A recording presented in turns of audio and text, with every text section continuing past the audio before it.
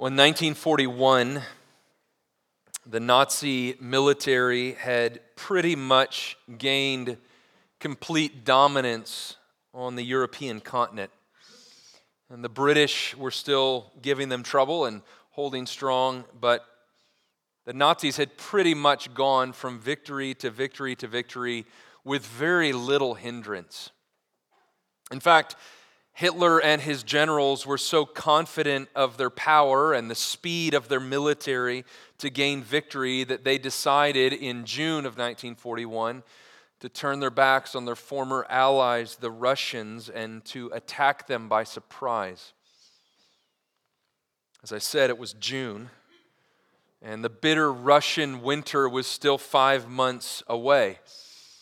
And given the speed of their victories up until that time, the Nazis were convinced that their war with Russia would be over long before winter arrived. And they were so confident, in fact, that they did not even supply their soldiers with winter gear.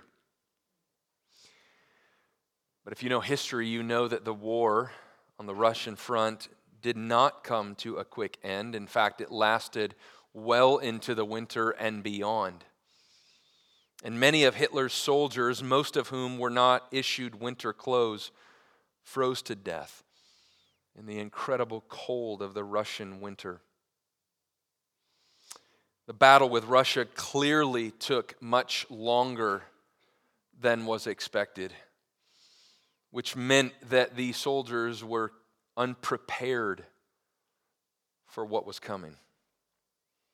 And here in our text this morning, Jesus addresses a similar expectation. Now, his followers aren't planning war, but they are expecting specific things to happen when Jesus enters into Jerusalem, the capital city. And they expect that when Jesus enters Jerusalem, he will launch his kingdom, and his kingdom will overpower the Romans, and it will reconstitute Jewish authority, and it will lead to peace, a peace that will last forever. Like they expect Jesus to be made king and for his kingship to never end. And they expect all of this to take place within the next several days, or at least the next several weeks as they prepare to enter Jerusalem. Now, I say all of this because this is the backdrop, this is the background, this is the reason Jesus gives this parable of the minas. And just as a reminder, a parable is a story with an eternal truth, or as Pastor Tony Merida writes, a parable is a story with a punch. It's meant to deliver a punch, a significant central eternal truth. And notice how Jesus sets up this parable in verse 11. The word of the Lord says, as they heard these things, he proceeded to tell them a parable because he was near to Jerusalem and because they supposed that the kingdom of God was to appear immediately. So Jesus tells this parable to correct the expectations of his followers. He tells this parable to reframe their timeline. Now, before we get too critical of Jesus' followers, which is easy to do, let's acknowledge that they got some things right.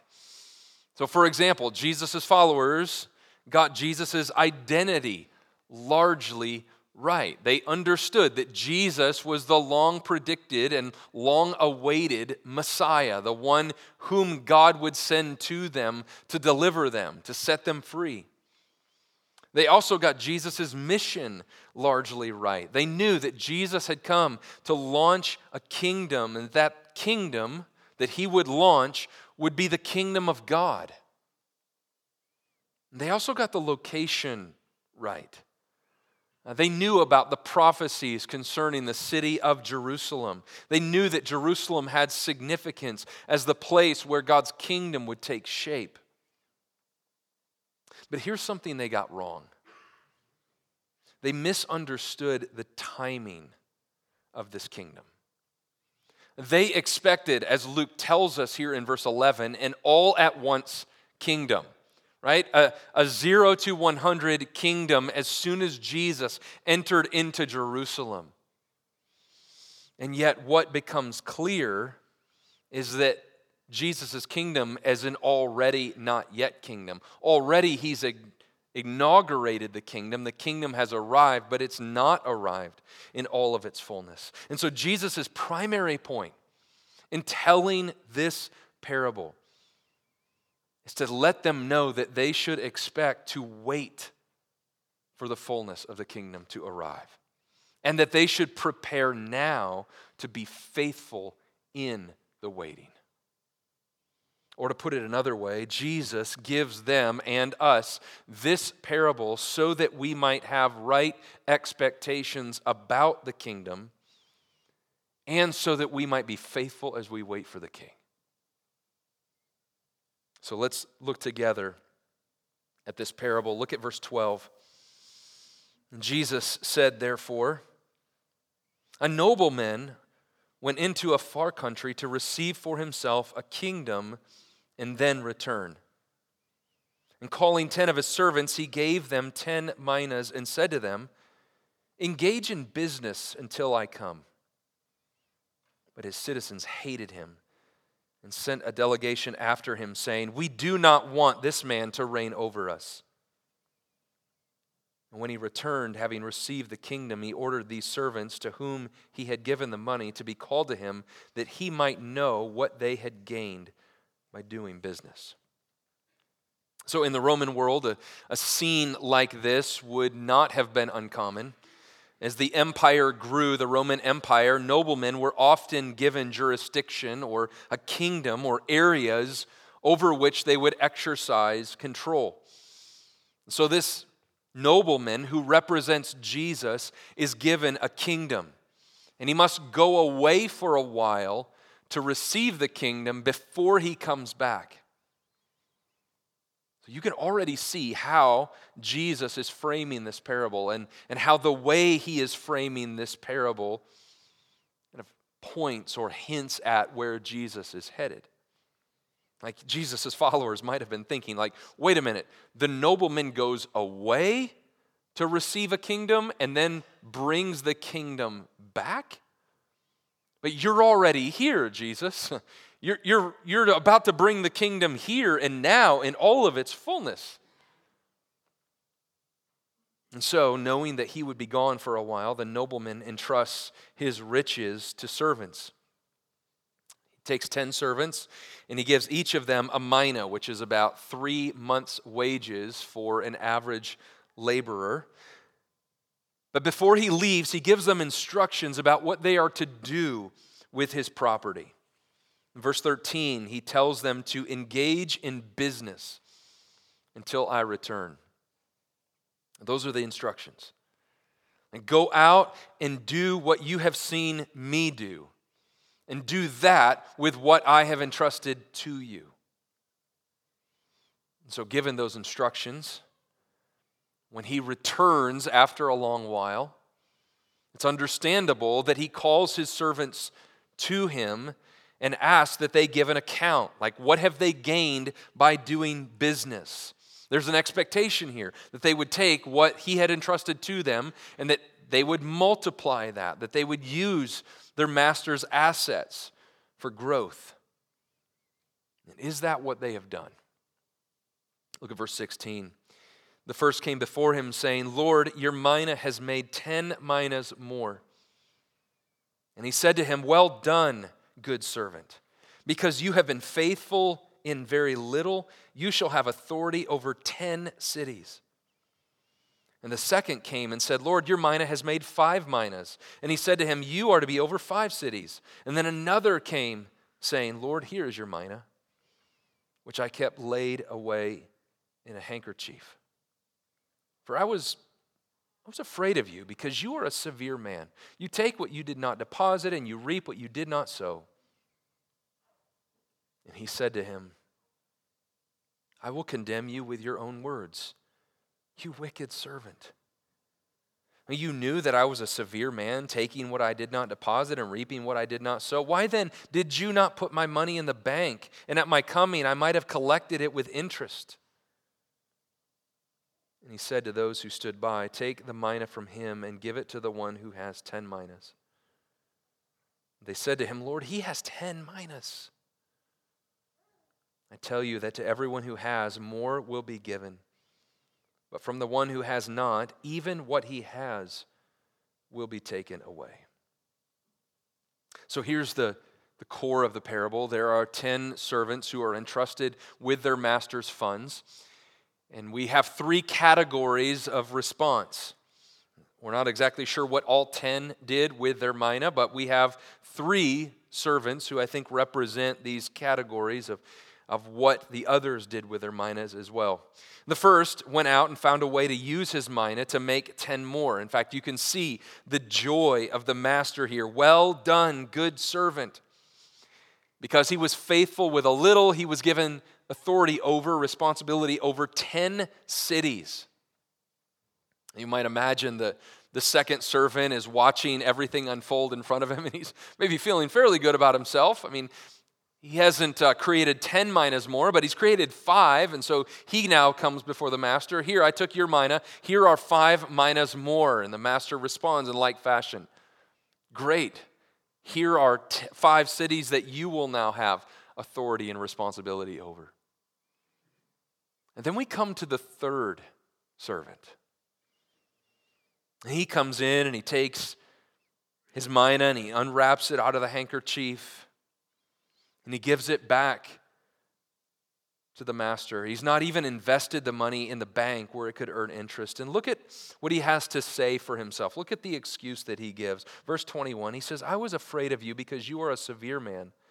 You take what you did not deposit and reap what you did not sow." Now, it's clear in this parable that the nobleman represents Jesus Christ himself, and so we know that these things are not true about Jesus. And so we're not told why exactly this third servant says this in this parable, but it seems likely one of 2 things are happening here. Either he completely misunderstands the character of this nobleman, or I guess possibly, and he's looking for an excuse. And so he invents this reason. You're a hard master. You're a severe master. And this is the same master who has entrusted some of his wealth to this very servant. And yet this servant seems to make an excuse for his laziness. In fact, if he really thought that this master were such a severe man, you would have thought that that would have led him to work all the harder at being a good steward. But here the nobleman plays along. Okay, that's your reason, huh? All right, let's play this out. If that's what you really think of me, well, at least you could have given that mina to the bankers, and they could have gotten me at least a little return on investment, a little interest. Point being, they would have at least done the minimum thing that you were even unwilling to do. His mina is taken from him and it's given to the one who multiplied his mina tenfold. Now let's just pause and back up for just a second, because it might be easy to get distracted in all the details about minas and servants and taking and severe man and all these things, to miss the primary thing we should notice here in this parable. Remember, Jesus is telling this parable to adjust the expectations of his followers, both then and now. And so there are 2 big ideas that we should glean from this parable. First, we should have right expectations about the timing of God's kingdom. We know that when Jesus arrived the very first time, he established his kingdom. But we also know that he did not establish his kingdom in all of its fullness. There is an already aspect to the kingdom of God because it is already here. And if you are a follower of the Lord Jesus Christ, trusting in him, you are a citizen of that kingdom. But it is also a not yet kingdom. There are so many promises about what will happen when Christ reigns supreme. An end of sin. An end of death, an end of temptation, no more tears, no more sadness, complete joy in the presence of Christ Jesus, gathering around his throne, worshiping day after day our risen Savior. And yet, if you've been paying attention at all, you know that none of those promises are true right now.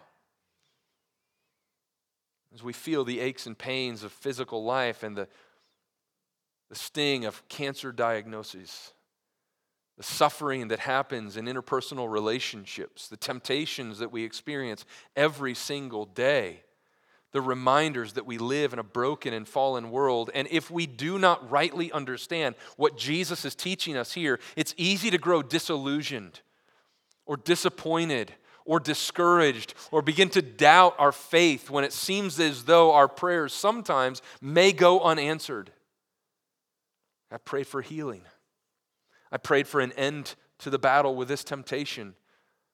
I prayed that God would restore this relationship. And as of right now, I still have the sickness, or I still have the temptation, or the relationship has not been restored. And in those moments, if we think that the kingdom of God has already arrived in all of its fullness, it's easy to grow discouraged. I think, well, where is God? Maybe I'm not one of his followers. Maybe his kingdom isn't true. Maybe his promises really aren't for me. And to forget that so many of God's kingdom promises, while yes, some of them have already arrived in Jesus' first coming, so many of them are reserved for Christ's second coming. When he comes and brings his kingdom in all of its fullness, in all of its glory, and every single promise that he has made becomes a reality. And that's why this is so important even for us now. We should have right expectations about the timing of God's kingdom. But as I said, there are two big ideas here, and the second is about how we wait between Jesus' first coming and his second coming. And the point here is that we should be faithful to the King as we wait for his return and as we wait for the fullness of his kingdom. So if the first point was about the right thinking, the right expectations, this is about what we ought to be doing as we wait. Because Jesus will return. And we will stand before him and give an account of how we have used his resources, the resources that he has entrusted to us. And in fact, the primary resource, if you want to call it that he has entrusted to us is the gospel message itself.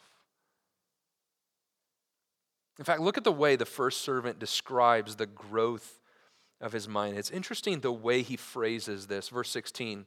Remember, this is Jesus giving this parable, and so Jesus himself is saying these words. The first came before him saying, Lord, your mina has made 10 minas more. Now, if you're a circler and underliner, the word your there in verse 16 is probably a good word to circle. It's good that he rightly understands that this mina is something that belongs to the nobleman. He is simply stewarding the mina that belongs to someone else. But also notice how he seems to describe the growth of the mina. He says, your mina has made 10 minas more. It's almost like the mina is causing itself to grow.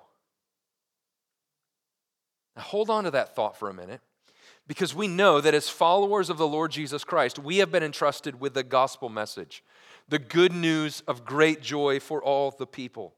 The message we've been entrusted with is the very message that Paul says in Romans chapter 1 is the power of God for salvation to all who believe. And the gospel message is passed from one person to another through gospel words, through gospel speech. The message and the words about the life and the death and the resurrection of the Lord Jesus Christ. And so when the servant here makes it sound as though the mina itself grew and caused the growth, it sounds a lot like the way Luke, our same author, speaks of the growth of the gospel in the book of Acts when he says things like, and the word of God increased, and the word of God grew. Here's the point. God has entrusted his followers with resources to be used and multiplied. And the first and primary resource we have been given is the gospel message itself. And just like the mina grew, the gospel itself is the power of God for salvation to all who believe. And we who believe have been entrusted with this message that we might speak it and share it. But make no mistake, we are not the ones who cause the growth. We are not the ones who cause the multiplication or the increase. That is the work of God, and he has chosen to do that work through the very message of the gospel itself. This glorious message about the God who created all things and rightly deserves the worship and the adoration of all things. The God who is good and righteous and holy and all-powerful. And yet, this God who has created all things and rightly deserves the allegiance of all things is not worshiped. In fact, every single person has chosen to rebel against our rightful King. We have all chosen to sit on the throne of our lives instead of rightly acknowledging the place of God on the throne. We've turned our backs on God. We failed to honor God as God. And as a result of our treasonous rebellion, we rightly deserve death. Because the Bible says the wages of sin is death. And there is nothing that we can do to fix that on our own. We are powerless. Because even should we die and endure eternal separation from God for our sin and rebellion against him, the Bible says that is the just or fair penalty for our sin. But God in love, while we were still rebels against him, as we sang this morning, provided his own Son, Jesus Christ, fully God and fully man, to live in our world, to live without sin, although he was tempted, so that when he willingly went to the cross, he did not die for his own sin because he had none, but he took upon himself the sin of all who believe and died the death we deserve. But he didn't stay dead, did he? 3 days later, God the Father raised God the Son from the dead, demonstrating that sin has been paid in full, demonstrating that God has power over even the final ultimate enemy, which is death. And he is victorious, proving to us who believe not only of our new life now by faith through Jesus Christ, but that one day when Jesus Christ returns and brings with him the fullness of the kingdom, we will receive resurrection bodies, just like Jesus. And that is the gospel message. That is the message that we have been entrusted with. But the gospel is not the only thing that we have been entrusted with. We've also been entrusted with other resources. In fact, it's easy, I think, sometimes when we think about the resources that God has given to us or to other people, we immediately jump to other people's resources. We think, if I had their gifts or their talents or their material resources, God, I would be a wonderful steward of the things that you have blessed that other person with. But God calls to us to be faithful with the resources that he has given to us. And what are some of the resources God has given to us? Well, think about your time. Time is a resource that God has given to us. How are we investing our time? How are we spending our time? It moves past second by second by second by second.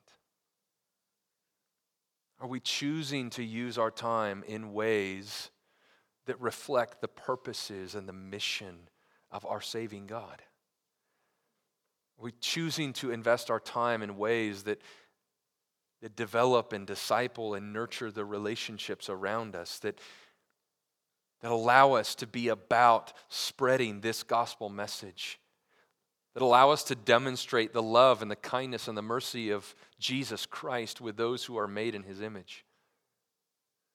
Are we using our time to steward this world, inventing, creating, designing, beautifying in ways that reflect our creative, good, beautiful God? And what about our relationships? How are we stewarding our relationships? You see, the people in your family, the people in your neighborhood, the people at your work, the people on your team or in your class, the people in your small group are not there by random chance or by fate. But they are there, and you are in their lives through the providential hand of our wise God, who does nothing by mistake, nothing ad hoc. How are we stewarding the relationships around us? How are we investing our relational capital? Or maybe our abilities. Think about our abilities, the abilities the Lord has entrusted to us. And again, it's so easy to think about someone else's ability or about the abilities we don't have. But what about the abilities you do have? The gifts, the talents that the Lord has given to you. How are you choosing to use those talents and steward those in ways that would honor the giver of those talents? It doesn't mean, if you're a teacher, that it means that you have to just teach Sunday school then, or small group. It doesn't mean if you're a singer, you can only sing on Sundays here gathered, or some of you can work with your hands and you can do amazing things and you can fix things and build things. How are you choosing to use those gifts in ways that demonstrate the mission and the purpose of our God, the priorities of our God, the people that God cares about? Some of you have amazing creativity and you're artists. How are you using those gifts to reflect the beauty of our God who has done all things well and has created a beautiful world for us to enjoy? How are you creating places and spaces and architecture and design and features that reflect the beauty and the creativity of the God who has made us in his image? Like, we could go on. We could talk about our energy. We could talk about the places that God has us, even geographically. But notice this kingdom principle here in verse 26. Jesus says, I tell you that to everyone who has, more will be given, but from the one who has not, even what he has will be taken away. Here's a kingdom principle as we wait for the king's return. God sees and God rewards faithfulness.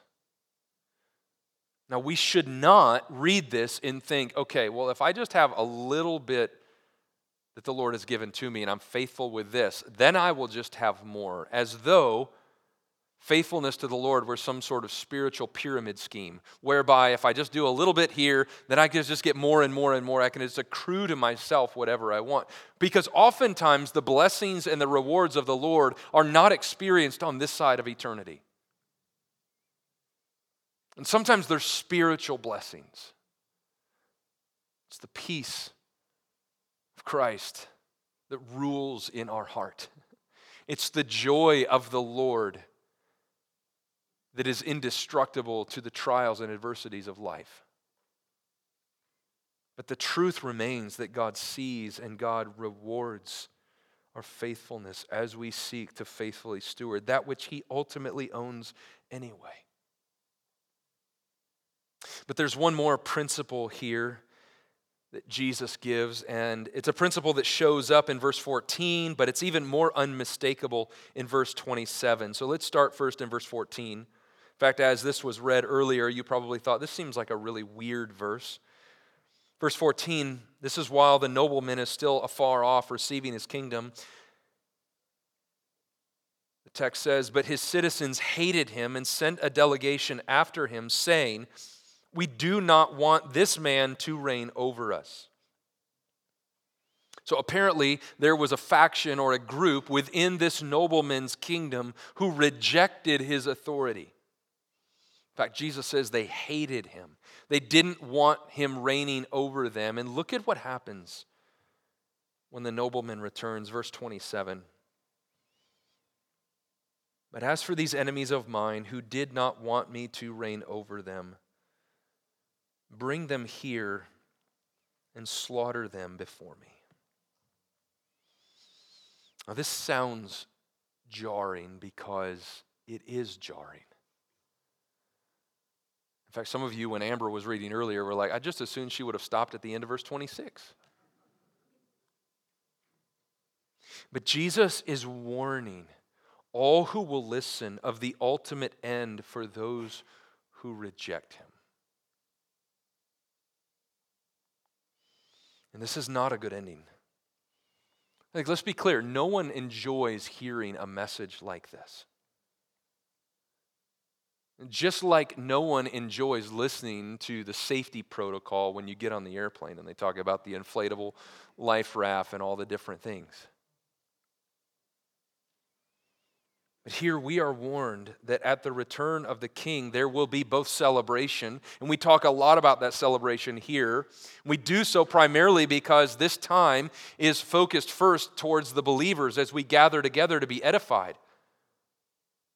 But we should not also miss the fact that at Christ's return one day, those who received Christ will, yes, be rewarded, but those who rejected him will be punished. There are consequences for rejecting Jesus Christ as rightful King. And so knowing that this is what is to come, it's a gracious thing. It is a gracious thing that Jesus would warn us now before it's too late. Like, it is a kind thing of the Lord to warn any who will listen while there is still time to turn to him for rescue. Like, are you trusting in the Lord Jesus Christ this morning for the salvation of your life? Are you trusting in the King who will return? That's a clear implication from the text. And we ought not to think that just because Jesus hasn't returned yet, that he won't return at all. In fact, 2 Peter addresses this very thing about those who think, well, it's been a long time since these promises were made of Jesus' return, therefore, it's probably not going to happen. This is a longer passage, but I think it's so important, so I just want to read this section. You can follow along on the screen. Peter writes, "This is now the second letter that I am writing to you, beloved. In both of them I am stirring up by your sincere mind, by way of reminder, that you should remember the predictions of the holy prophets and the commandment of the Lord and the Savior through your apostles." He's referring to this text, these texts in the Bible. "Knowing this, first of all, that scoffers will come in the last days with scoffing, following their own sinful desires. And they will say, 'Where is the promise of his coming?' For ever since the fathers fell asleep, all things are continuing as they were from the beginning of creation." In other words, they're going to say, it's been a long time and life goes on and sunrise, sunset, and everything seems the same. Peter says, "For they deliberately overlook this fact that the heavens existed long ago and the earth was formed out of water, through water, by the word of God, and that by means of these the world that then existed was deluged with water and perished." He's referring to the flood. He's saying, hey, God wiped out those who rejected him once. And by the same word, the heavens and the earth that now exist are stored up for fire, being kept until the day of judgment and the destruction of the ungodly. But do not overlook this one fact, beloved. When you see beloved in there, he's speaking to the church.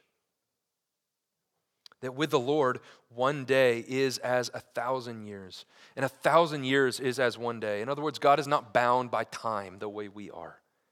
The Lord is not slow to fulfill his promises, as some count slowness, but is patient toward you, not wishing that any should perish, but that all should reach repentance. But the day of the Lord will come like a thief. And then the heavens will pass away with a roar, and the heavenly bodies will be burned up and dissolved, and the earth and the works and all that are done on it will be exposed. And since all these things are thus to be dissolved, what sort of people ought you to be in lives of holiness and godliness, waiting for and hastening the coming of the day of God, because of which the heavens will be set on fire and dissolved, and the heavenly bodies will melt as they burn? But according to his promise, we are waiting for new heavens and a new earth in which righteousness dwells. Friends, this is what we are waiting for as his servants. Servants of our coming King. He will return. He will come back, and we should be ready. You know, so much of the emphasis here in this parable is on correcting those who thought Jesus is going to inaugurate the kingdom, like it's going to come in its fullness, everything right now. And Jesus is trying to say, slow down. There's a longer timeline. But that was 2,000 years ago. And even, in fact, in Jesus' own ministry, as you read through the Gospels, he is frequently telling his followers to be ready, that he will come back at any time. So we should also hear that as well. I think about term papers. I know it's probably a trigger word for some of you right now at the end of the semester. But you know what it's like. You have a term paper that's due, and you still have a number of days, and you're sure that you have more than enough time to finish your paper. And so when you sit down to write, you hear the siren song of social media, and your stomach gets hungry, and you decide to get a snack, and then you hear the people down the hall in the dorm room talking, and you decide to go join them, and it is really hard to focus, isn't it? But when the term paper is due at midnight, you're like, I don't know if I'm going to have enough time. Just barely get it done, and I still have some research to do. That has a way of removing all of the distractions, doesn't it? You just kind of laser focus right in. Like, I'm not going to move from this chair until this is done because I just may have enough time. You see, we're not distracted by lesser things in those moments. And I think sometimes we as Christians think that just because we don't know when Jesus will return, it still then must be a long way off. We subconsciously think that. Because we don't know when, it must mean it'll be a long way off, as though we will see Jesus on the horizon headed our way when he returns. But that's not how the Bible describes his return. It says his return will be sudden and it will be without warning, which should give us a healthy motivation to be about our Father's work, to be about sharing the gospel and making disciples and investing our time and our talent and our treasure in ways that honor the King. But you might be here this morning and you might be thinking, you know what, Eric, this sounds great. Yes, I see this in the text, and I believe that that's what Jesus is saying and calling us to. But if you knew my story, you would know that up until this moment right now, I have not done that, and I have not been faithful, and I have squandered. I've been like the guy who folds it up in a handkerchief and puts it in a drawer somewhere. I've not been faithful to the Lord in the waiting. And here's the good news for you this morning. Our God is a God of forgiveness and He's a God of second chances. He's a God of fresh starts. And as long as Jesus Christ hasn't returned yet, which as of right now, in this moment, he hasn't, he could before we leave this room,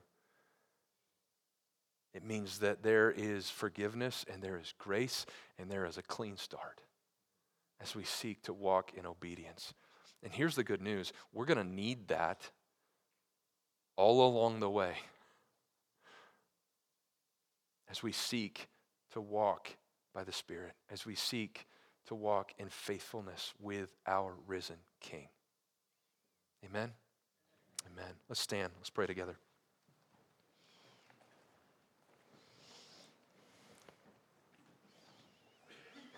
Father, we thank you once again for your word this morning. Thank you.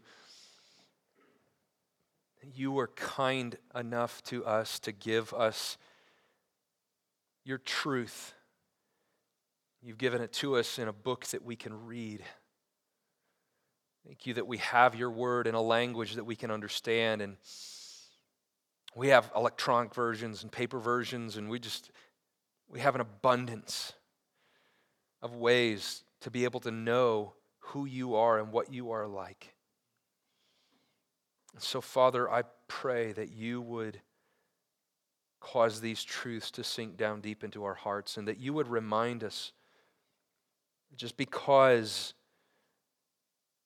your Son Jesus Christ has not yet returned does not mean he will not return.